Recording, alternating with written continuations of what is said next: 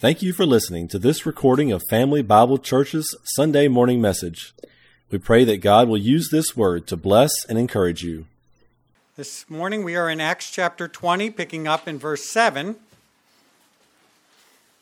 And I'll be reading from verse 7 down to the end of the chapter. Now on the first day of the week, when the disciples came together to break bread, Paul, ready to depart the next day, spoke to them and continued his message until midnight. There were many lamps in the upper room where they were gathered together, and in a window sat a certain young man named Eutychus, who was sinking into a deep sleep. He was overcome by sleep, and as Paul continued speaking, he fell down from the third story and was taken up dead. But Paul went down, fell on him, and embracing him said, "Do not trouble yourselves, for his life is in him."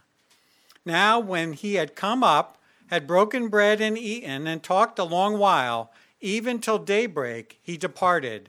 And they brought the young man in alive, and they were not a little comforted.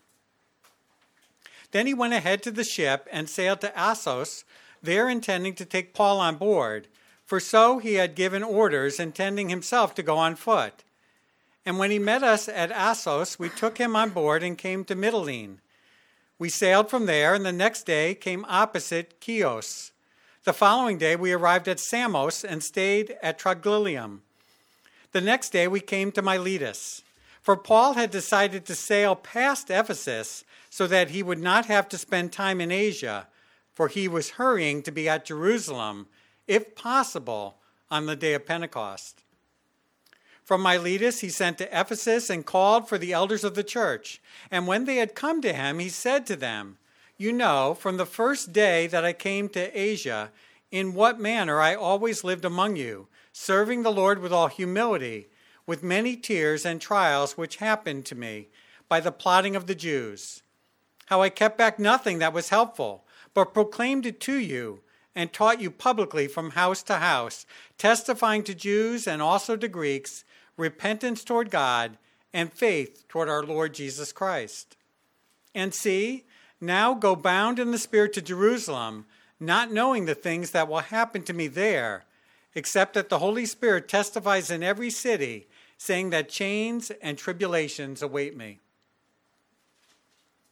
But none of these things move me, nor do I count my life dear to myself, so that I may finish my race with joy, and the ministry which I received from the Lord Jesus, to testify to the gospel of the grace of God. And indeed, now I know that you all, among whom I have gone preaching the kingdom of God, will see my face no more. Therefore I testify to you this day that I am innocent of the blood of all men, for I have not shunned to declare to you the whole counsel of God. Therefore take heed to yourselves and to all the flock among which the Holy Spirit has made you overseers, to shepherd the church of God, which he purchased with his own blood. For I know this, that after my departure savage wolves will come in among you, not sparing the flock. Also from among yourselves men will rise up, speaking perverse things, to draw away the disciples after themselves. Therefore watch, and remember that for 3 years I did not cease to warn everyone night and day with tears. So now, brethren, I commend you to God and to the word of his grace, which is able to build you up and give you an inheritance among all those who are sanctified. I have coveted no one's silver or gold or apparel. Yes, you yourselves know that these hands have provided for my necessities and for those who were with me. I have shown you in every way, by laboring like this, that you must support the weak. And remember the words of the Lord Jesus, that he said, 'It is more blessed to give than to receive.' And when he had said these things, he knelt down and prayed with them all. Then they all wept freely and fell on Paul's neck and kissed him, sorrowing most of all for the words which he spoke, that they would see his face no more. And they accompanied him to the ship. And may the Lord add his blessing to the reading from his word this morning. You may be seated.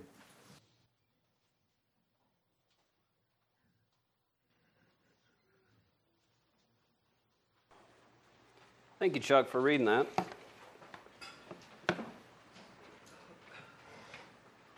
I want to share just a couple thoughts with you from the testimonies before I jump into the message. There was a theme, starting with Steve, came out big with Chuck, where being involved in people's lives sometimes leads to opportunity. With Steve, it was someone he had never met, but because he was there at the same time and they started talking, the guy had some deep thought that he questioned that he needed to get out there.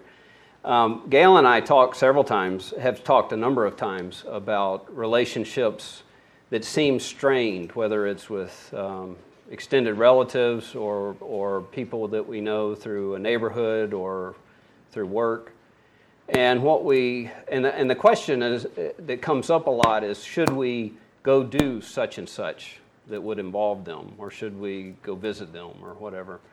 And the thing that we come down to time and time again is that if we're not involved in their lives, we have no chance to impact them for Christ. If we're involved in their lives, we have some chance.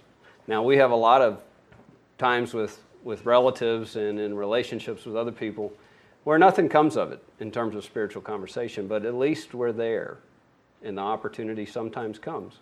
And so I was just thinking of that during several of your testimonies.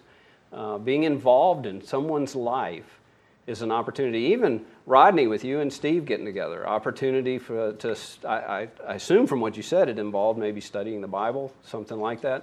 But when we're involved in life together, it's opportunity for the Holy Spirit to work through us and to encourage someone. The other thing that I wanted to share, Jimmy, in your testimony, it just reminded me of Proverbs 16:9, which says, "The mind of man plans his way, but the Lord directs his step."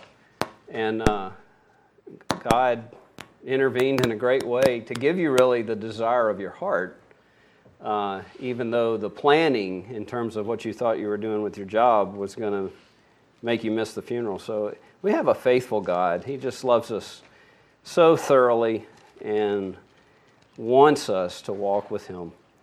Having said that, let me start into the message here. We are in Acts. I want to give you a little bit of background in Acts 20. If you were here last week, you heard Bob go through the first 16 verses of the chapter. And what we have here is a situation where Paul is in a hurry. He wants to be in Pentecost he wants to be in Jerusalem by Pentecost. One of the verses said that he left Philippi right after the Feast of Unleavened Days had come to an end. So he would only have about 43 days from that point. It says he spent, I think, 5 days traveling over to Troas and then spent a week there, or maybe it was a week traveling and then 5 days there, something like that. So he's lost another 12. He's got to get moving. He's also had found out about a plot by the Jews against him. He's had a number of plots by Jews against him through his ministry, and for whatever reason, I think it's likely because of that plot. Scripture doesn't actually spell it out for us, but he decides to split his traveling group into two parties. Some go by sea, some go by land. He goes by land back from Greece up through Macedonia to Philippi, where he gets on a ship, and then he takes a ship to Troas, but then he goes on land again while the rest of them continue by boat, and it's in Assos where they reunite again, and he's hurrying. And that last verse, verse 16, before we got into the passage that we're going to be talking about today, starting with 17, he's hurrying and doesn't want to spend time in Ephesus. It actually says doesn't want to spend time in Asia, which is where Ephesus was. So I want to show you on the map here, because the terminology being used here is not terminology that we use nowadays. This is Bob's map, but without the church building on it. And you can see, real faint here, it says Turkey. This whole area that's modern-day Turkey, the majority of it, is what the Romans called Asia Minor. And the Romans had broken Asia Minor into provinces. It was 6 or 7 provinces. And so this is a picture from the back of my Bible. And it shows color-coded for you the various provinces. So you can see the provinces that are being used. The point I want to make for you here is in terms of historical reliability, Luke, the writer, is using terms the Romans used. This is all happening in the Roman Empire, and it lends a bit of credence to it. We think of Asia as where? China, Japan, Korea, Singapore, India, way out that part. But Asia actually the continent comes up and includes this. And it comes down here and it goes here between Arabia and Egypt. This is Africa to the west of this finger of the Red Sea. Both of these are fingers of the Red Sea. The main reason the Red Sea is down here. This is Asia, is the continent. Well, the Romans called that Asia Minor. And I don't know, so you can kind of see it here in letters going straight across, Asia Minor for the whole thing. This westernmost province they called Asia, and you can see the letters A, the S is right there, I. That's the province that they were in. And the other thing I want you to notice about this province is that it's got a lot of cities in it that are mentioned in the Bible and that you're familiar with. Ephesus is right here. Colossae and Laodicea are right here. This is a letter to the Colossians. In that letter, he mentions a letter that he sent to Laodicea and that they should trade letters and read it in each other's churches. There's some other city names. Tell me, they should be familiar to you. Pergamum, Thyatira, Sardis, Smyrna, Philadelphia, Ephesus I already mentioned, Laodicea. Who knows where do we see all of those names? What book of the Bible? Revelation. The 7 churches that God sends messages to, Jesus speaking to John, sends specific messages to, they are all in this Roman province of Asia. So Paul doesn't want to spend time in Asia. He's in a hurry. And so when he gets to Miletus, he still wants to say one last thing to the people in Ephesus. So he calls for the elders. And the elders come to meet him in Miletus. And that's where our whole passage, 17 through 38, is then going to take place. Now, as I jump into this whole passage is him speaking to elders.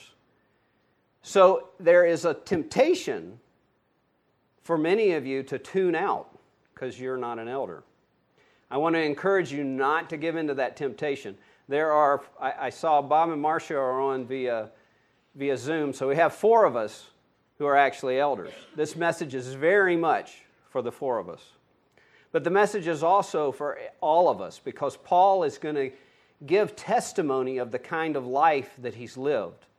And so I challenge you as you're listening to be praying, talking to the Holy Spirit, and listening for what the Holy Spirit wants to lay on your heart from Paul's example. Because I can't do that. I'm going to go through the passage and talk about the key points that stand out to me about his testimony to these elders.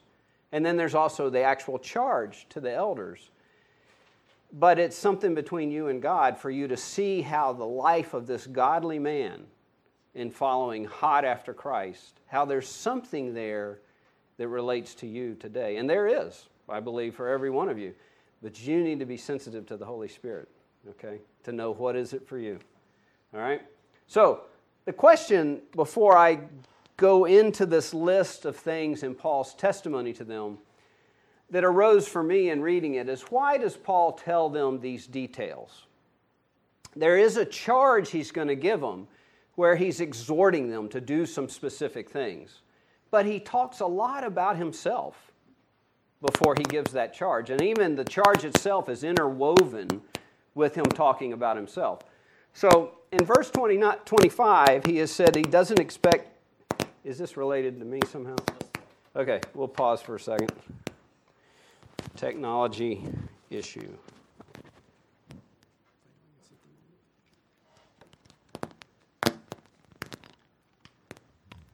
Thank you, Mark. I'll try not to be so static. In verse 25, Paul tells them that he knows he's not going to see them again. And so right after that in verse 26, we hit, somehow I am in the wrong passage here on my Bible. Bear with me a second. Got into a different chapter. Okay, chapter 20 of Acts. So in 25, he tells them that he's not going to see them again. In 26, he says, I testify you this day that I am innocent of the blood of all men. And to me, you may have a different key verse as you look at it, and that's okay. But this is a foundational claim in regard to his testimony that he's giving across a dozen or more verses here in Scripture. Are we good? Okay.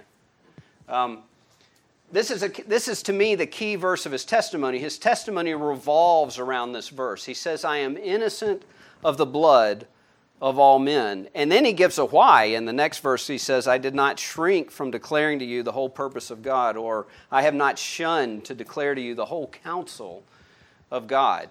And what this is hearkening to is it's drawing upon Ezekiel and the role of a prophet. And so I've got here the two key verses from Ezekiel, but I want to read as background for you what comes before that. This is in Ezekiel 33. And I really believe this is foundational to Paul's statement that I am innocent of the blood of all men. In Ezekiel 33, starting in verse 1, Scripture says, And the word of the Lord came to me, saying, Son of man, speak to the sons of your people, and say to them, If I bring a sword upon a land, and the people of the land take one man from among them, and make him their watchman, and he sees the sword coming upon the land, and he blows on the trumpet and warns the people, then he who hears the sound of the trumpet and does not take warning, and a sword comes and takes him away, his blood will be on his own head. He heard the sound of the trumpet, but did not take warning. His blood will be on himself. But had he taken warning, he would have delivered his life. But if the watchman sees the sword coming and does not blow the trumpet, and the people are not warned, and a sword comes and takes a person from them, he is taken away in his iniquity, but his blood I will require from the watchman's hand. Now, as for you, son of man, I have appointed you a watchman for the house of Israel. So you will hear a message from my mouth and give them warning from me. Then the verses I have on the screen. When I say to the wicked, O wicked man, you shall surely die, and you do not speak to warn the wicked from his way, that wicked man shall die in his iniquity, but his blood I will require at your hand. Nevertheless, if you warn the wicked to turn from his way, and he does not turn from his way, he shall die in his iniquity, but you have delivered your soul. This is something God says to Ezekiel, and the point is that when God lays something on the prophet's heart and mind to speak from his mouth, if he warns people, then he's not responsible in any way for what happens to them. But if he refuses to warn, he doesn't warn, God's viewing it as their blood is on your head because you did not warn them. And so Paul is drawing upon that when he says, I'm innocent of the blood of all men, because he has been giving to them the whole counsel of God. He hasn't held anything back. And in fact, back in verse 21, he had said that, no, it was in 20, I proclaimed to you, I kept back nothing that was helpful. So in other words, I proclaimed to you everything that was profitable. He'd said that in verse 20. And now here in 27, he says, I've given you the whole counsel of God. So I'm innocent of the blood of every man. Now, there may be more to the why. This is not in this passage, but it seems kind of baked in that Paul is holding himself up as an example to these elders. Now, Paul is more than an elder. He's an apostle of Jesus Christ. He was personally, visibly called by Christ, and he was given a special commission to take the gospel to the Gentiles. And so that's a bigger thing. He was the first really great missionary of the Christian church. But he also has been laboring over the churches that are formed just as an elder would labor. He has been the main one. Originally, he and Barnabas together. Later, he and Silas. on this third missionary trip, it's probably just him. He has been, as the Holy Spirit led him, choosing elders in every church. And he's been training those elders, I would assume. He's been teaching them. And we don't have a verse that says somewhere that he trained the elders, but as you read this, it's baked in that he's been living a certain kind of lifestyle that the elders should emulate. And so we have several verses in Scripture. Now, 1 Corinthians, I'm going to quote from it several times in this message. Paul's going to say in this passage that he spent 3 years with them. Luke tells us over in Acts that he had spent at least 2 years and 3 months in Ephesus. That was in Bob's message 2 or 3 weeks ago. So 1 Corinthians was, here's what I want to get to. 1 Corinthians was written to the Corinthians while Paul was in Ephesus. It was in that 2 to 3 years that he's in Ephesus that he writes to the Corinthians. Okay? And so, if you can think of it, while he's laboring with the Ephesians, which is what his testimony is about, his time with them in this passage, he's also writing things to the Corinthians that are reflecting very much his attitude that he's living out amongst the Ephesians. So in 1 Corinthians 11:1, he says, imitate me just as I also imitate Christ. He's saying that to the whole church, not just to the elders. In Philippians 3:17, Philippians he wrote after this Acts 20, it's several years later from prison when he writes Philippians. He says, brethren, join in following my example and note those who so walk as you have us for a pattern. So same thing. You see my life, imitate me. Also in Philippians, he says, the things which you learned and received and heard and saw in me, these do, and the God of peace will be with you. So the passage doesn't say that Paul is telling them all this for them to imitate him, but it's something he's repeatedly said in letters. And it makes sense that why he's going to all this length with the testimony. He's holding up how he has been towards them as something that these elders should imitate. Okay, so to the list of items. The very first thing in verse 19 is that he has served the Lord. And he says, I've served the Lord with all humility. So I want to pause on the all humility part. Normally, when you hear someone talking about themselves say, I am humble, what do you think? He's proud about his humility, Steve said. Somebody said he's not over here. Yeah, you tend to not react well to someone talking positively about their own humility. Well, and to some extent, if you've read a lot of Paul, you see a bold man. In Galatians, he talks about standing up to the Apostle Peter, calling him out on something. You see him boldly speaking to non-believers in Athens and in several other places. You see Scripture, without telling us all of what he's saying, talking about how he contended with people and how he was in the marketplace telling people about Christ. He's bold.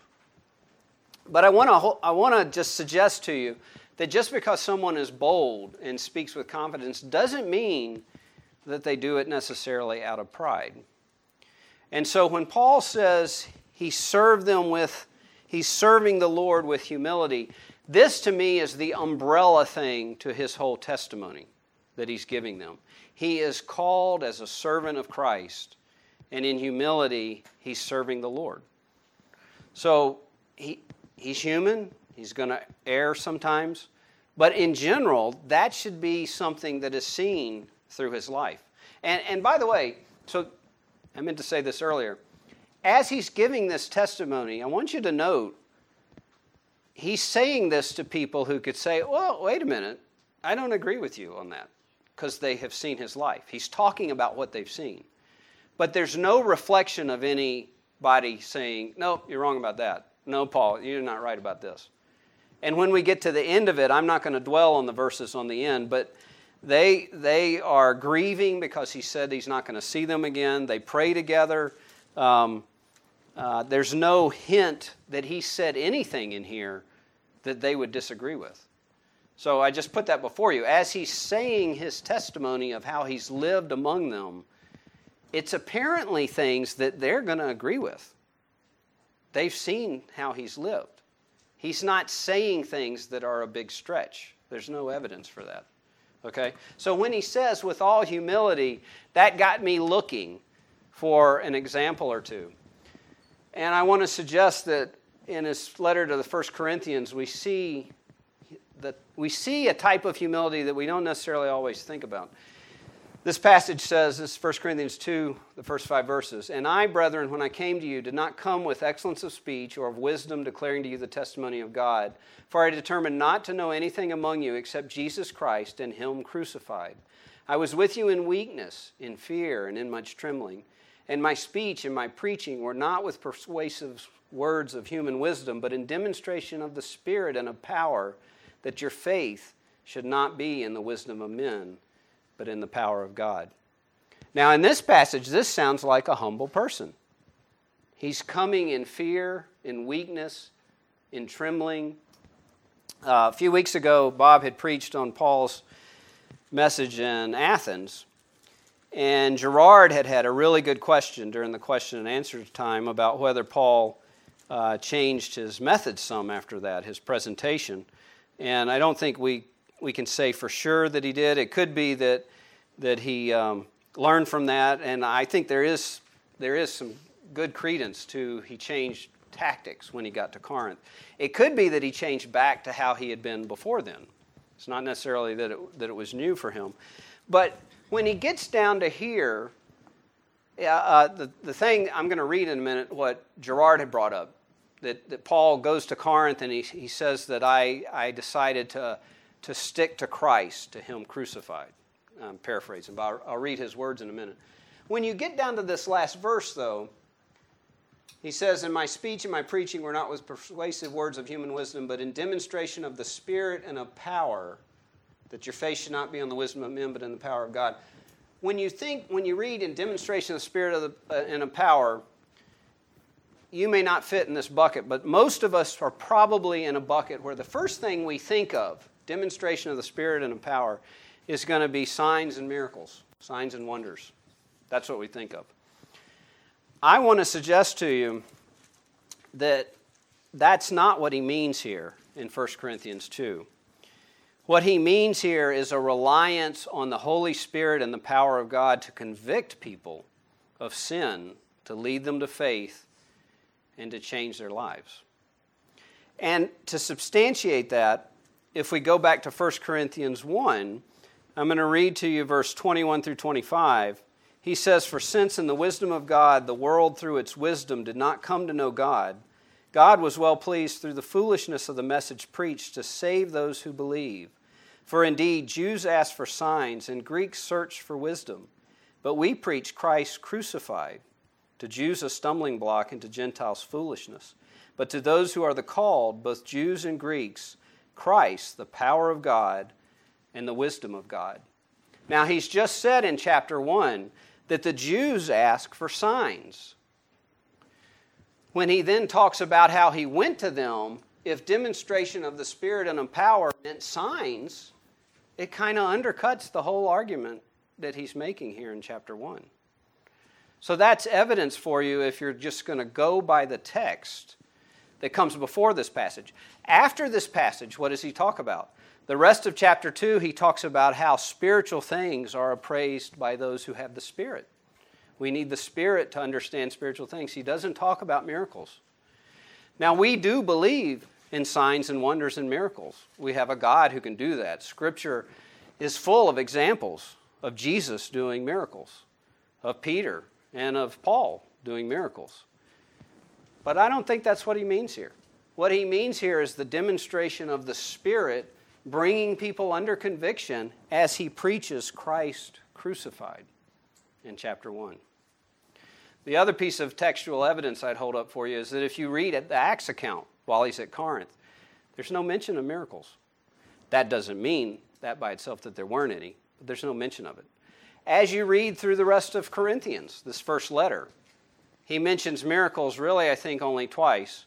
One is that it is a gift of the Holy Spirit to do attesting miracles. That's in 1 Corinthians 12. And the second is in the love passage in 1 Corinthians 13, where he says that if you're doing miracles but you do not have love, that's not worth much. Love trumps it. So the whole theme of what he's talking about here, this is a humility where he's relying on God to change people. Okay? So I think that's what he's talking about in Ephesians when he says, serve the Lord with all humility. Later in 1 Corinthians, by the way, he says this in chapter 15, I am the least of the apostles who am not worthy to be called an apostle because I persecuted the church of God. But by the grace of God I am what I am, and his grace toward me was not in vain. But I labored more abundantly than they all, yet not I, but the grace of God which was with me. I like this because it's a grace and working hard sandwich. Grace of God is what made him who he is. He worked hard, harder than the others, he says. But it wasn't my hard work, it was the grace of God. It's a beautiful thing. So anyway, so he served the Lord with all humility, with many tears and trials. The trials he's mentioning here are trials coming from enemies outside the church. The tears could be at this point because of just the anguish in enduring. But he's going to mention tears later in the passage where he talks about admonishing, warning the Ephesian Christians day and night for 3 years with tears. The tears also indicate love, that he's serving the Lord with humility, with love for them, and with endurance. So in verse 20, he kept nothing back that was helpful for them. I want to talk for a minute about the Greek word that's used here, because kept back is kind of a little tame in my view. The Greek word here is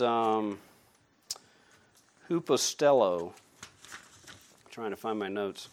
And hupostello. Hupo means under or below. Stello means to keep back or to set fast. And so when you put these together, the idea is to withhold under or out of sight. And it's stronger than just keeping back. It's like keeping back to hide, to shrink back under. Shrink is a good word. Some translations use that. To cower. And so he's saying, I didn't do that. Anything that was helpful or anything that was profitable to you, I told you about it. I taught it to you.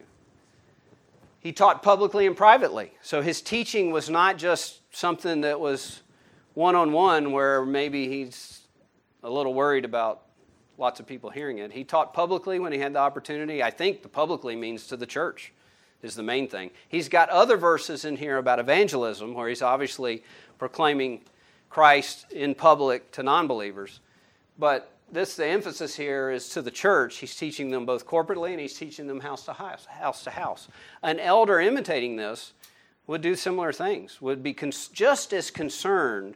I guess what I want to emphasize here, sometimes in a church, you have leaders of a church where preaching is what they major on, but they don't really do much else. They spend all their time preparing to preach. Paul did that, but he also was meeting with whoever would meet with him in the house, in their houses, one-on-one, in families, in small groups. His desire was not to be seen as the public preacher, as it was to impact people's lives where they grow in their relationship with the Lord. That's the significance to me of both publicly and privately. It wasn't just public for reputation. He was willing to talk to anybody anywhere and did so, trying to encourage them in their walk with Christ. 21, he was a bold and consistent witness to non-believers, and I think 22 through 24 kind of comes out of that because he switches to present tense. He's been talking about how he has lived and ministered among them, but flowing out of saying that I testified to the Jews and also to Greeks repentance towards God and faith toward our Lord Jesus Christ. There you got the nutshell of the gospel.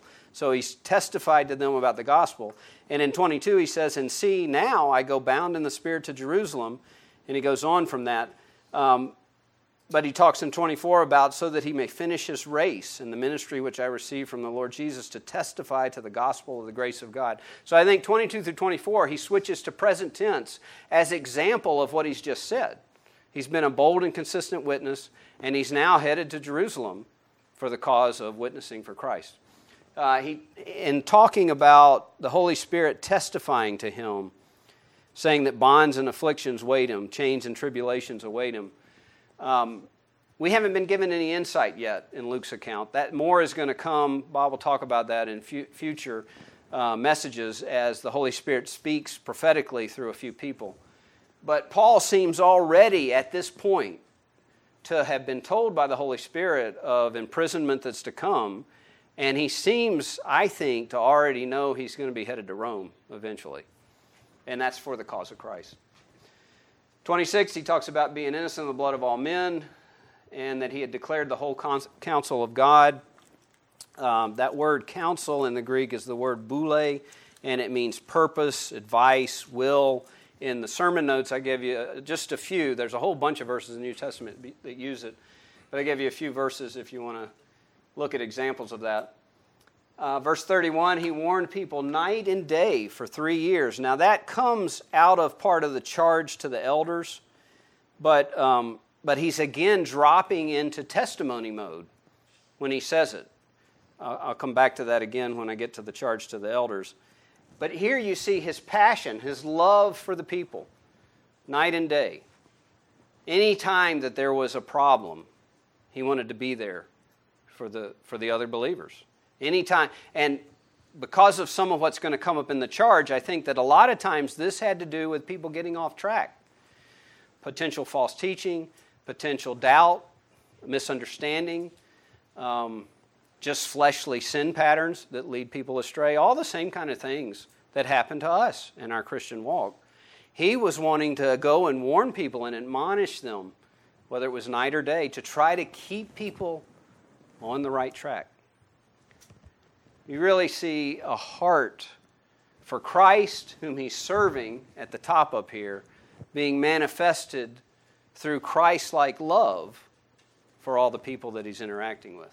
He wants their best, not his best.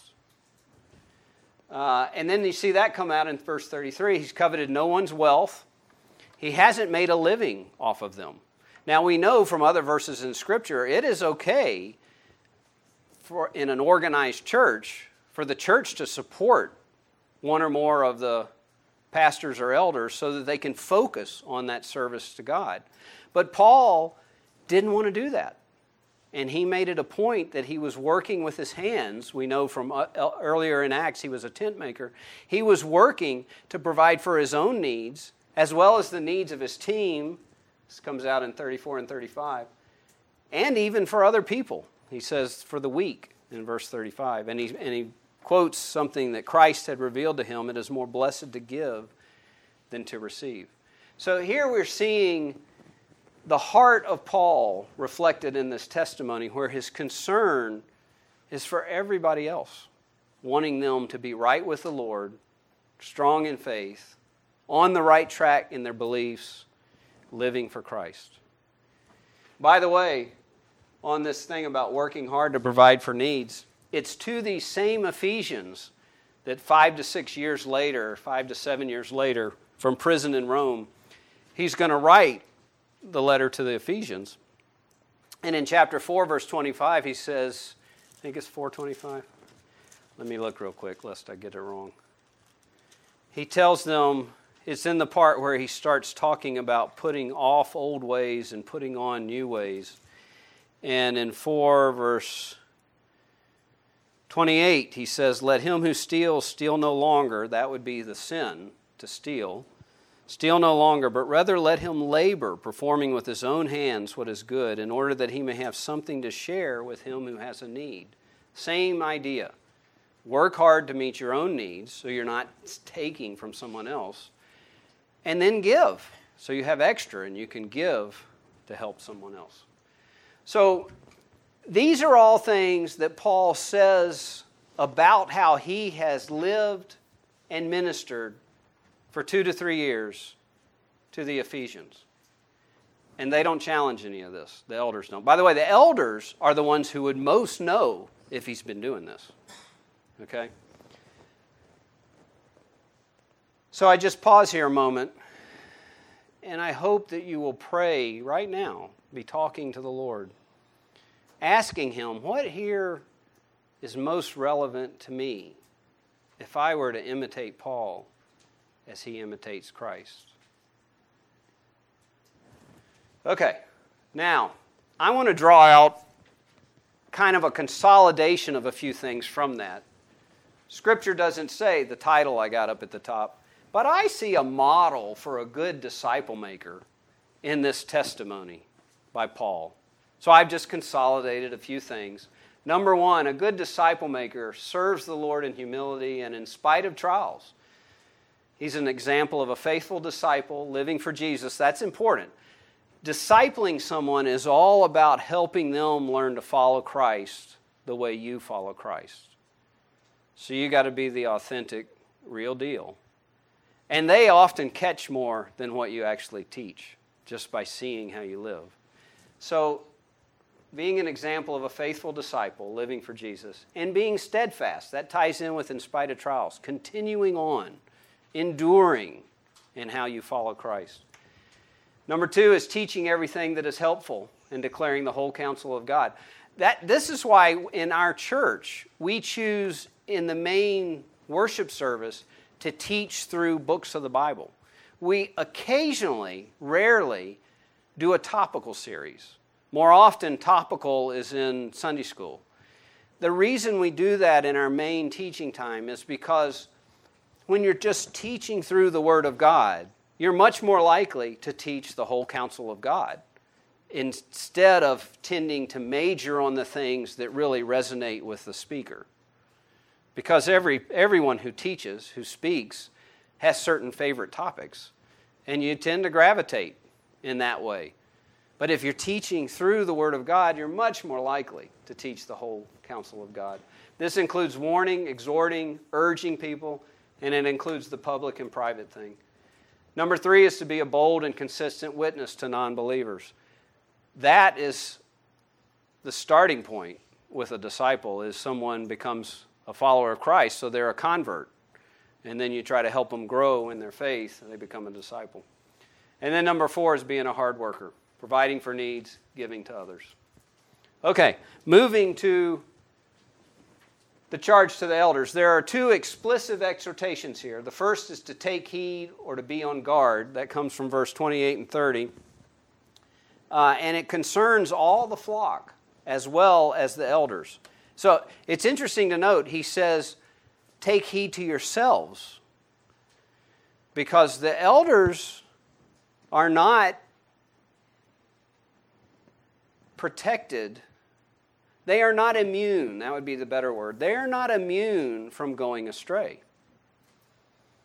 Elders need to take heed to themselves. And he says that before he says, and to all the flock. That actually applies to every one of you, even though you're not an elder. You need to take heed in your walk with Christ that you not be led astray. There's so many things that can lead you astray. The world can tell you lies, and your thinking get changed in a bad way and lead you astray. Your flesh can rise up in regard to some desire, some temptation, and you start just giving into it over and over again, and it leads you astray. You start putting how I feel or what I want ahead of truth that you know from God. Anyway, take heed, be on guard.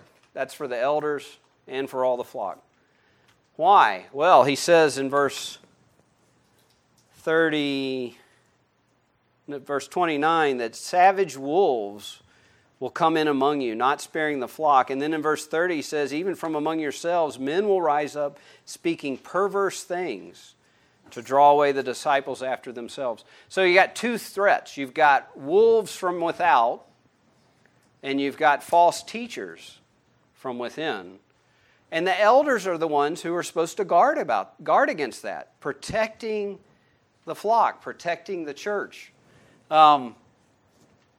Jesus, this word wolves, by the way, this word wolves, it's used elsewhere in the Bible, and here's one of them. Jesus said in Matthew 7:15, beware of the false prophets who come to you in sheep's clothing, but inwardly are ravenous wolves. It's a metaphor for people who are cruel, greedy, destructive, merciless. And so we need to guard against such. By the way, in Paul saying, I know that these things are going to happen, if we think about what happened with the Ephesian church, Gnosticism is growing. Paul has addressed some things related to Gnosticism, early forms of it in some of his letters. But John is going to write 1 John, taking on full-blown Gnosticism some years after this. And if we fast forward another 500 to 700 years, Islam's going to rise up in this part of the world. And there's going to be a whole lot of people who, under threat of a sword, are going to convert to Islam to save their necks.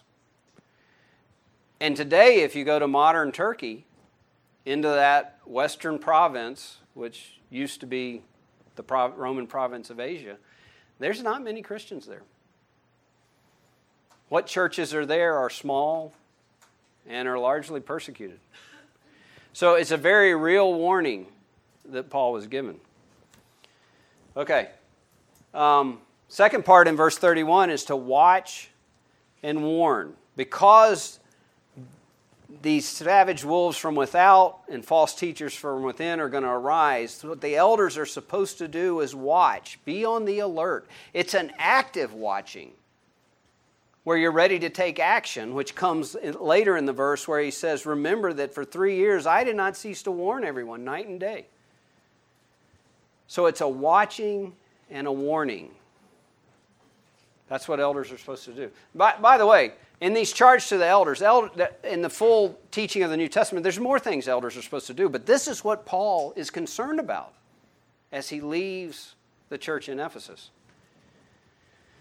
Now, there's a couple of implicit exhortations, and by implicit, they're not imperative words that Paul's saying, but there's things that I think are reasonable to draw out here for elders. And the first one comes out of verse 32. After having talked about these dangers that are coming and why they need to be on guard and they need to watch and warn, he says, so now, brethren, I commend you to God and to the word of his grace, which is able to build you up and give you an inheritance among all those who are sanctified. Well, it's interesting to me and it's comforting that after having talked about the dangers to come, Paul says, I'm commending you to God. Because it's ultimately God and his word and his grace that protects us. God is our Savior from sin. God is our Savior from the savage wolves. God is our Savior from the false teachers. And so that means that we need to keep our focus and allegiance on God. And I'm talking about for elders here, although it would apply to you too in your walk with God. But elders need to keep their focus and their allegiance on God and not go astray into being wedded more to something else. Okay, then the last thing is his example. In verse 34 and 35, he says, you yourselves know that these hands ministered to my own needs and to the men who were with me. Now, nowhere here does he say what I said back near the beginning of the message, imitate me as I imitate Christ. That's in other letters of his, okay? But he does at this point basically say, you know how I ministered to other people. And in everything I showed you that by working hard in this manner, you must. So he's saying, you do what I did, what I've showed you. You must help the weak. Remember the words of Jesus. If you choose, you can take that and then go backwards through his testimony. These are all things to emulate.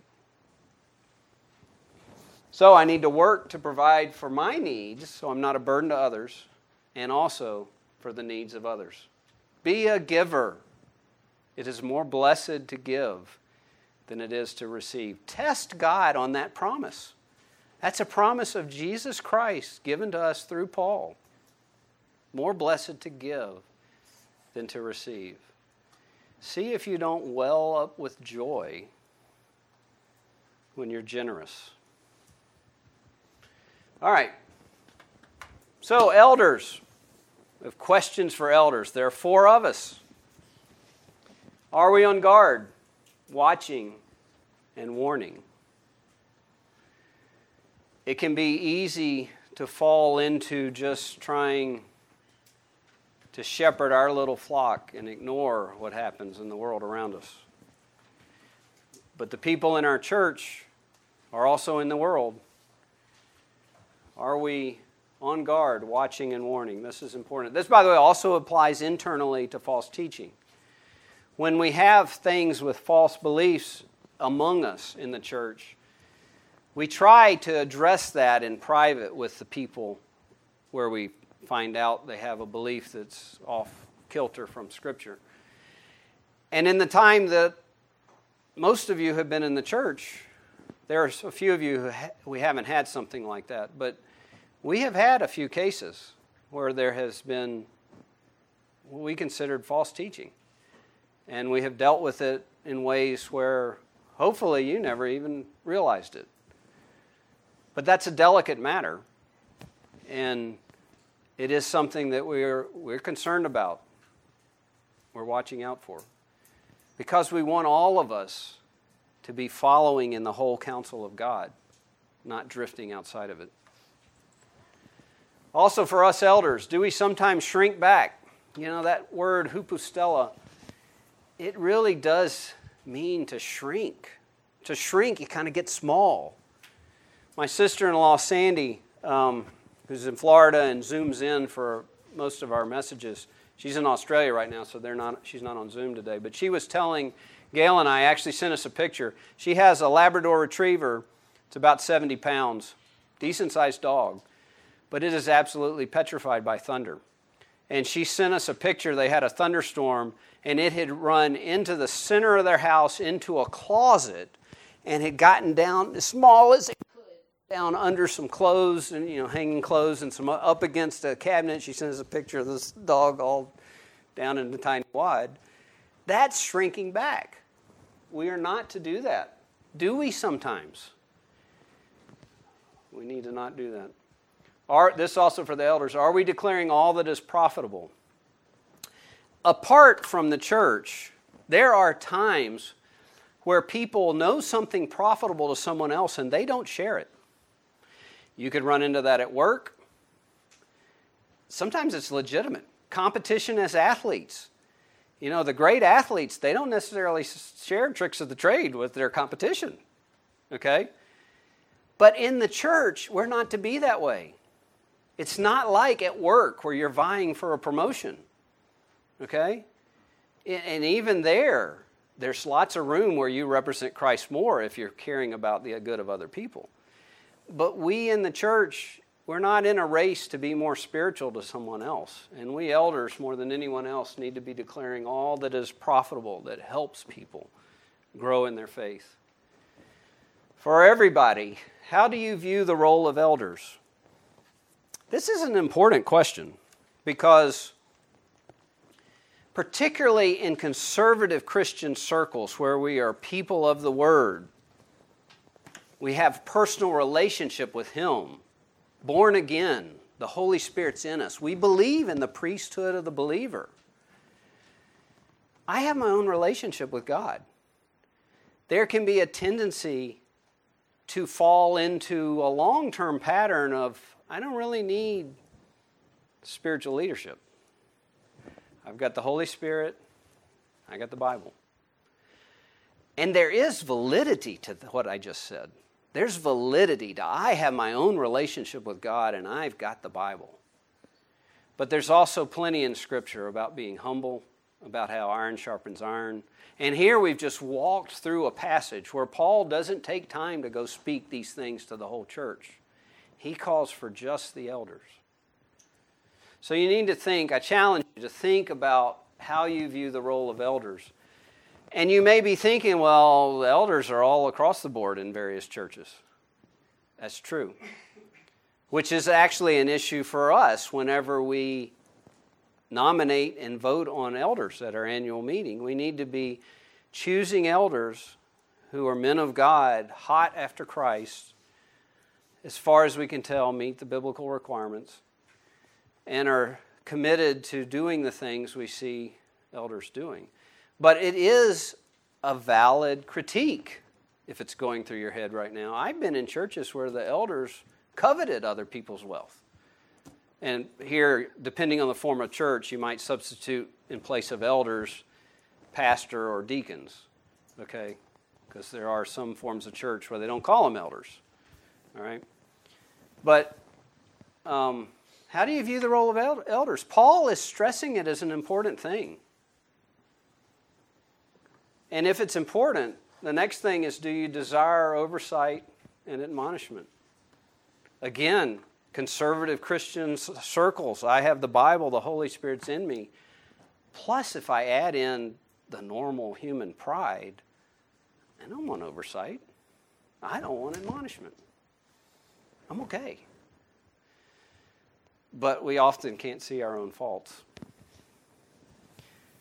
God gives us spouses to help us understand that. And I don't mean that as a joke. That's real. God gives us spouses to help us increase in Christ-likeness.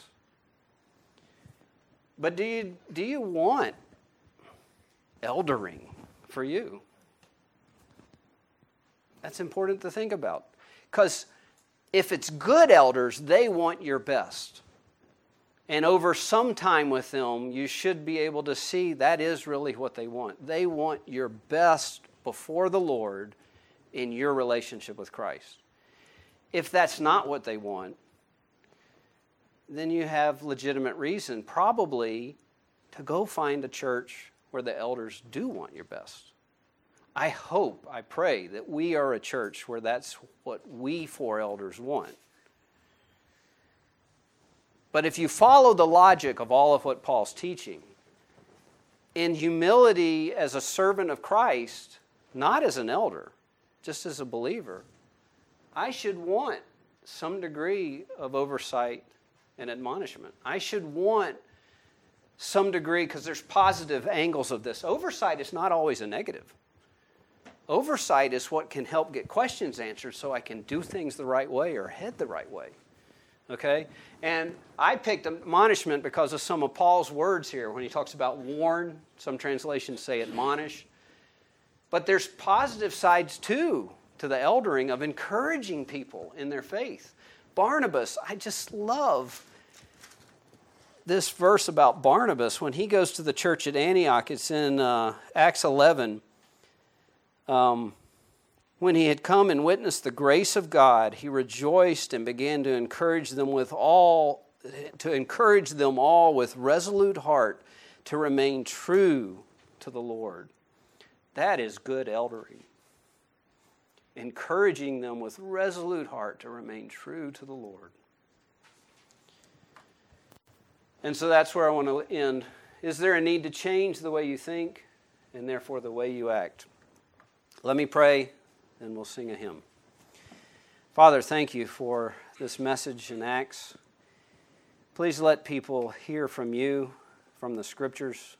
Let them leave remembering something you've said more than things that I've said. And please be glorified in each of our lives. Thank you that you love us. Help us to be true with resolute heart to you. In Christ's name I pray. Amen.